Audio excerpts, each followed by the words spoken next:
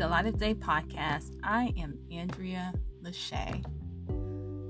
Man, I have had a week full of opportunities for my patience to grow.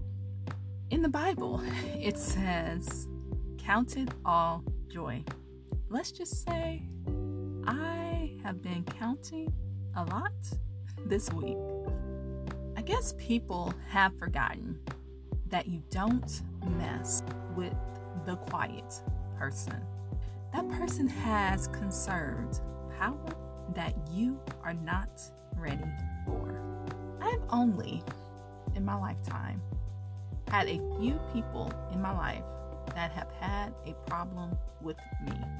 And those people are usually people that try to dictate people's lives and require people to follow them.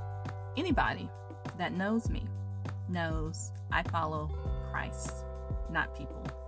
I have no problem with authority or respecting people. It's totally unnatural for me to follow someone blindly because I am a thinker. I honestly realized this week that sometimes you honestly can't help people. Like, for real.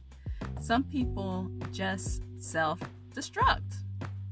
And there is nothing you can do. Helping at some point is actually hurting them.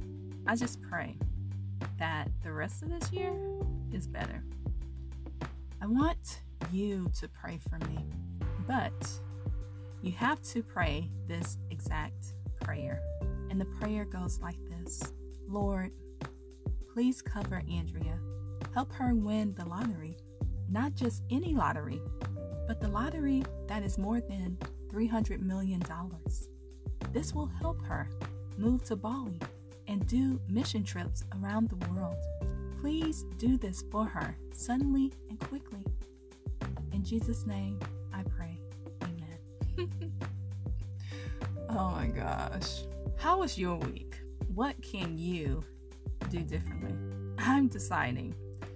Next week, I have to stick to my schedule and ignore craziness and allow God to be God.